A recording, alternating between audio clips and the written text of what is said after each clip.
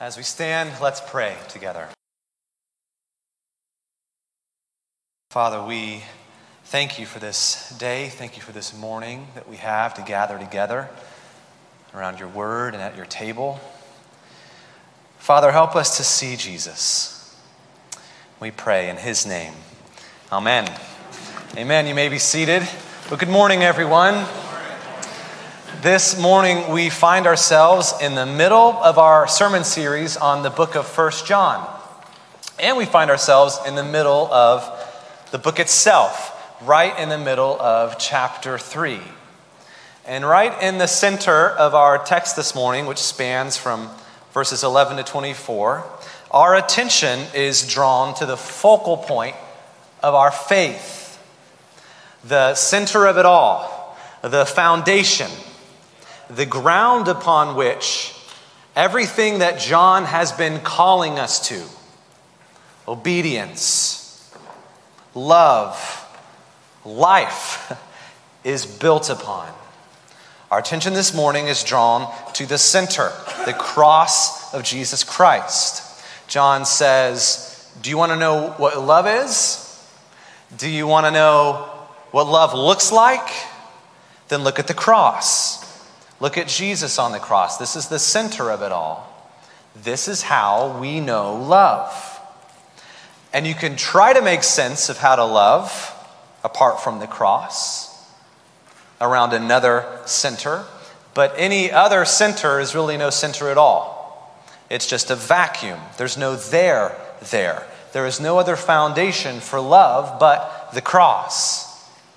In John's gospel, earlier in the New Testament, we have John's famous 3:16 that many of us can quote by heart. For God so loved the world that he gave his one and only Son, that whoever would believe in him should not perish but have eternal life. And here this morning, in John's first letter, we have his other 3:16. By this we know love, that Jesus laid down his life for us. You want to know how to love? Look at the cross. See what love is.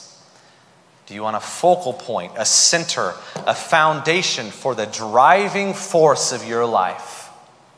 For the driving force of a church, look at the cross. Right here in the middle of our series, of this book, of this church, and of our lives. It all rises or falls on this. So we're going to take some time this morning to consider some of the implications of the cross, God's love on display, because it's so central. And we'll start here because it's the key for understanding our text this morning and because it's the foundation for everything John is calling us to embrace as Christians. You may have heard of the famous football coach from the 1960s, Vince Lombardi. He was the coach of the Green Bay Packers. And he has this famous quote that I love, that every year at training camp, he would gather his players back together, professional football players who had reached the pinnacle of American football, the NFL, and he'd start off his training camp by saying, "Gentlemen, this is a football." Or as the Apostle John writes this morning in verse 11, "This is the message that you have heard from the beginning, that we should love one another." If you have your Bibles open, skip with me now to verse 16. We'll come back to verse 12 in a few minutes, but first let's look at Jesus. Let's look at love on display on the cross. And let's consider briefly 4 impacts of the cross. Because in a way, this helps us look at the front of the box of the jigsaw puzzle.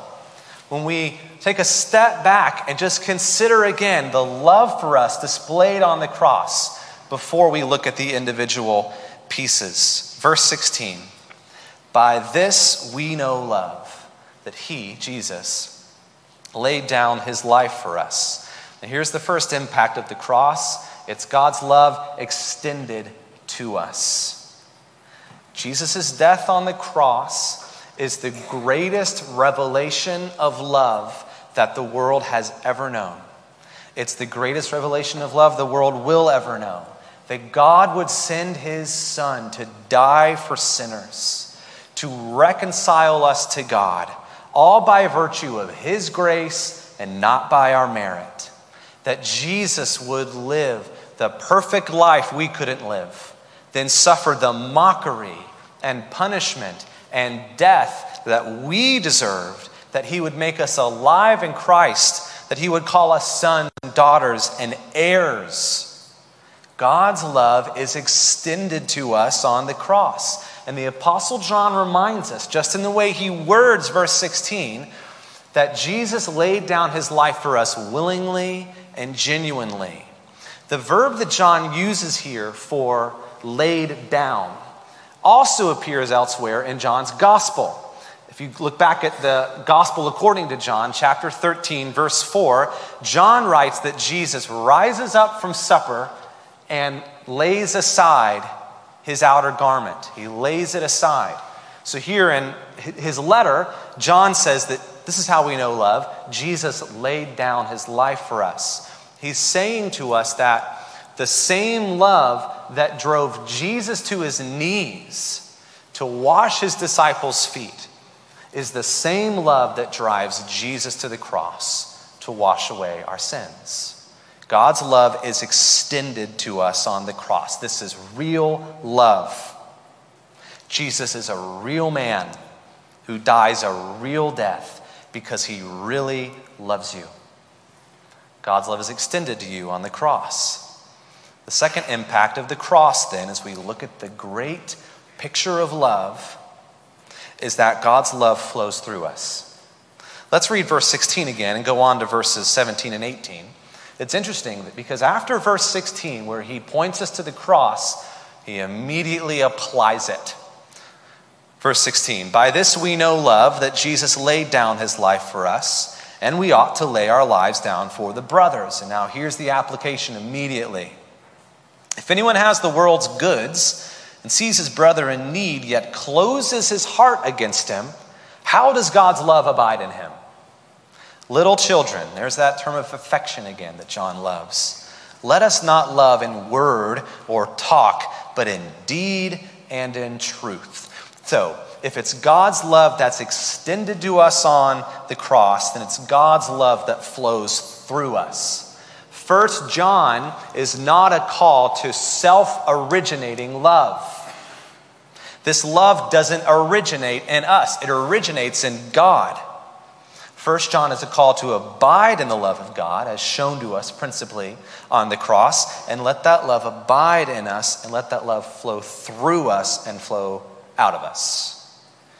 Usually when things get clogged, things get unhealthy.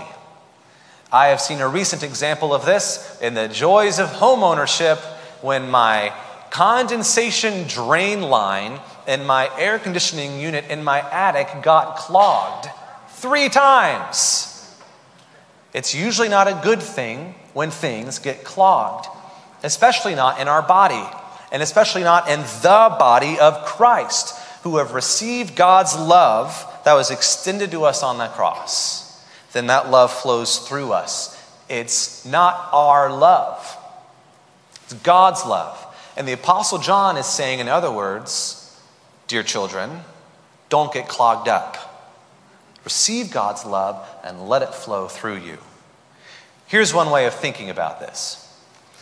Giving away God's love is not like giving away cookies. If I bake you cookies, well, let me change that. You probably don't want cookies that I would bake for you. If Catherine bakes you cookies, Catherine buys the ingredients. Catherine bakes the cookies. They're Catherine's cookies to give away to whoever she wants to give away her cookies to. And they're Catherine's cookies to not give away to whoever she doesn't want to give them to. Giving away God's love is not like giving away our cookies, because it's not our love. It's God's love demonstrated to us on the cross. We give it away. We let it flow through us. John is saying, don't get clogged up, body of Christ. John helps us also see another impact of the cross here in these next few verses, which is that God's love assures us. It's interesting that after John applies this love outwardly to those around us, God's love flowing through us, he immediately turns to a different subject of assurance, how the presence of God's love in us assures us when our own hearts want to condemn us. This past week, I watched a sermon that Alistair Begg preached years ago. He's a pastor from Ohio, and it was called The Personal Life of the Preacher. And he began with this insight into his own heart. He said this: in 33 years of pastoral ministry, no one has ever given me more trouble than me. Maybe you can relate. Our own hearts are complicated things, aren't they? And so John wants us to know that the love of God is not only given to us for those around us, but it is given to us for us as well. Look with me now at verses 19 through 22. John writes, "By this we shall know we are of the truth and reassure our heart before him. For whenever our heart condemns us, God is greater than our heart, and he knows everything. Beloved, if our heart does not condemn us, we have confidence before God. And whatever we ask, we receive from him, because we keep his commandments and do what pleases him." In his commentary on this book of 1 John, John Stott describes these verses that we just read, especially verse 20, as painting the picture of what he calls a kind of trial, with our heart as the accuser, ourselves as the defendant, and God as the judge. And this scene that Paul describes, this trial, plays itself out in a million different hearts, in a million different ways, a million times a day. And the good news of the cross is that while our hearts can and often do condemn us, they cannot pronounce sentence. Because for those of us who are in Christ, our sentence of guilt was placed upon Jesus once and for all. And so as we sing, our death was crushed to death. So now life is ours to live, and it's all been won through Jesus' selfless love. This is the power of the cross, that God's love reassures us when our own hearts want to condemn us. The fourth impact of the cross is that God's love abides in us. John reminds us of that often in his letter, and he reminds us again this morning. God's love abides in us. He returns to this theme not because he's just repeating himself, but because he really wants us to get it. Look with me at verse 23. "And this is his commandment, that we believe in the name of his Son, Jesus Christ, and love one another just as he has commanded us." Now, note, it's interesting there that John says this is his commandment. Singular. It's one commandment, that we believe in the name and love one another. He doesn't say here, these are his commandments. Commandment 1, believe. Commandment 2, love. He's saying it's the same commandment. You believe, you love. If there is belief, there is love. If there is no love, there's no belief. Believe and love. Whoever keeps his commandments abides in God, and God in him. And by this we know he abides in us. How?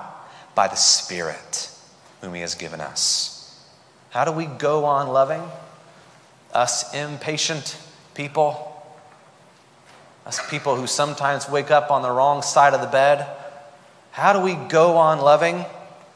It's not a work of the flesh at all.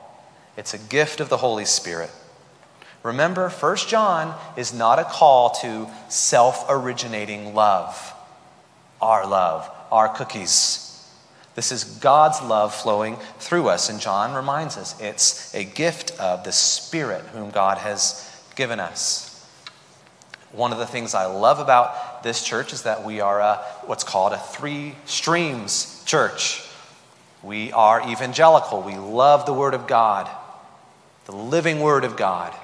We are liturgical. We love and value the ancient and biblical liturgies of our tradition. And we're charismatic. We love and we value and we embrace and we expect the ongoing ministry and gifts of the Holy Spirit for today.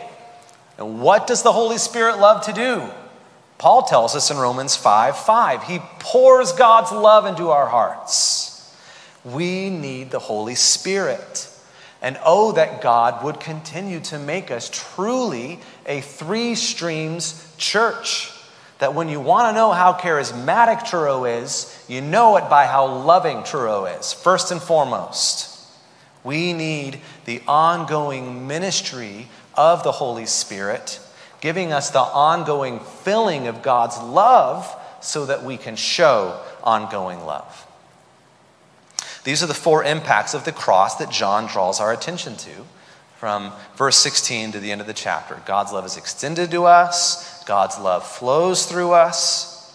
God's love assures us when our own hearts want to condemn us. And God's love abides in us to help us display ongoing love, not thanks to our flesh, but thanks to the ongoing ministry, ongoing filling of the Holy Spirit. All of this is bought for us and lavished upon us upon the cross. It's a love we can't take any credit for, and it's a love that brings glory to Jesus because it displays Jesus to the world. John does not call us to love one another just so that we can all get along, so that our Thanksgiving dinners or our Sunday morning coffee hours are more pleasant. This is not some kind of cross-inspired behavior modification that John is writing about in this letter. This call to love, as Jesus loved us, is so that Jesus would be proclaimed through our togetherness, not concealed by our bitterness. It's so that Jesus would be exalted by our loving kindness, not overshadowed by our pettiness. So that when people look at us, as Mary reminded us last week, they would say, "You look like Christ." Because the other option, John tells us, is that they look at us and they say, "You look like Cain." Look with me at verse 12. What John does here is he points us back to Genesis chapter 4. Genesis chapter 4 gives us the account of the first murder ever recorded in human history, the first sin recorded after the fall of Adam. And it's this brutal murder that the Apostle John points us to as the very antithesis of the way of Christ. And more than that, John uses Cain's murder of Abel to explain a pattern that continues perpetually outside of Christ. And this makes sense when you think about the fact that Jesus came and instituted what's called the New Covenant. Paul describes Jesus as a second Adam. And unlike the first Adam, Jesus never sins. Jesus resists the temptation, and Jesus crushes the serpent's head. And so all who are in Christ are under the New Covenant, and they're under Jesus, the second Adam, who did what we could have never done. And in Christ, we learn to live in a new way. And we can live like Christ in Christ. Or, John says, we can be like Cain. So verse 12, John goes there. He says, "We should not be like Cain, who was of the evil one and murdered his brother." And why did he murder him? Because his own deeds were evil and his brother's righteous. This gives us an opportunity as the church to think very clearly about who hatred resembles. It resembles Cain, who himself was, quote, "of the evil one." And John says very clearly, church, have nothing to do with the way of Cain. Now, our English translations in verse 12 say that Cain murdered Abel. But the original word is actually much worse than that. It means that Cain butchered Abel. And it's even worse than that. We need to grapple with this because the other places that word, butcher, appears in Genesis is in religious settings. It's a religious butchering. He religiously butchered Abel. And when this spirit of Cain is present amongst God's people, it is profoundly and demonically destructive. And God, in his mercy, by his Spirit, who, verse 20 tells us is greater than our hearts and knows everything, will mercifully search our hearts and show us where we are behaving like Cain. He will apply the power of the cross to our hearts to help us be more like Christ. And remember, this is not so that condemnation is pronounced over us, but so that the Spirit of Christ becomes more pronounced within us. You can look like Christ or you can look like Cain. And John says in verse 14, we have left that kind of death behind. Many of you know that I grew up a preacher's kid in Florida. And my dad pastored various Episcopal churches before we came up here. Growing up as a preacher's kid in a ministry family is hard for many reasons. I give thanks for being born into the church. I really do. I really do. But you get to see a lot of things up close when you're a kid. I got to see the beauty and kindness of people for sure, most people. But you get to see some ugliness too.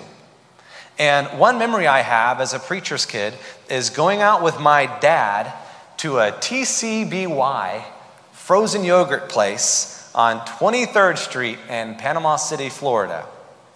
And my dad and I are sitting there at a table, and a member of the congregation walks in. We'll call him Sam Campbell. It's not his real name. He walks in. It was a small town, and somehow he had tracked my dad to this TCBY. How he did, I will never know. But he walks over to our table and he hands my dad a shoebox full of signed letters of petition from people in our congregation. And the two things they wanted my dad to do was fire the youth pastor, because get this, you won't believe this, he wasn't an Episcopalian. And they wanted him to fire me, because I was 14 years old leading worship in one of the services. Now, my dad didn't fire the youth pastor, and he didn't fire me. But I remember how awful that was, how hurtful. Now, fast forward, like 20 years later, I'm on a sabbatical in Central Florida, and I'm sitting by a lake one day, and all of a sudden, the Lord begins to bring faces into my awareness of people from my life up to that point who I had not forgiven. And there sitting at the lake is the face of Sam Campbell in the TCBY. I must have sat there for an hour as God brought people to my mind who I was continuing to butcher, who I was continuing to religiously butcher in my heart. How about you? Because Paul writes in 1 Corinthians 13, if I speak in the tongues of men and angels, but have not love, I am a noisy gong, a clanging cymbal. If I have prophetic powers to understand all mysteries and all knowledge, and if I have all faith so as to remove mountains, but have not love, get this, I am nothing. Brothers and sisters, Truro, we are nothing without love. But because of what Jesus has done for us on the cross, the love of God is extended to us. The love of God flows through us. The love of God assures us. And the love of God abides in us. And we have the Spirit of God at work in us, helping us be more like Christ and helping us to proclaim Christ and searching our hearts for the ways in which we resemble Cain. This is the message that we have heard from the beginning. This is the gospel of Jesus Christ. And because of what Jesus has done and demonstrated and enabled through the cross, the gospel works itself into our bodies, and it works itself into the body of Christ. This is the power of the cross. We're forgiven, so we forgive. We're loved, so we're loved. We're loved, so we love. We didn't deserve it. We didn't earn it. So how can we withhold it? John says, you want to know what love looks like? Look at the cross. You want to know what love is? Look at the cross. This is how we know. And this is how we crucify Cain. And this is how we glorify Christ. Let's pray together. Well, Father, first of all, we thank you. We thank you for the love that you have shown to us on the cross, that we would be called sons and daughters of God. And so we are. And Lord, we ask for your help, that you would once again pour out your Holy Spirit upon us, upon this congregation, that we would walk in love as Christ loved us and gave himself up for us. And that you would search out that spirit of Cain. You would crucify it. That Christ would be exalted above all. In his name we pray. Amen.